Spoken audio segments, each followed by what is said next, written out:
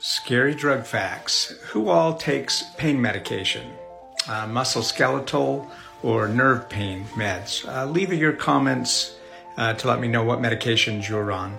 The average pain medication has about 50 or 60 negative side effects.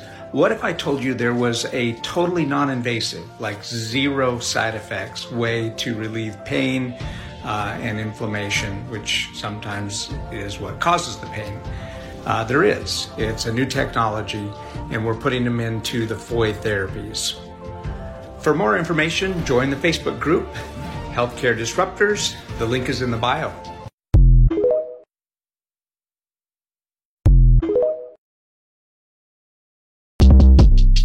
Shortcast Club.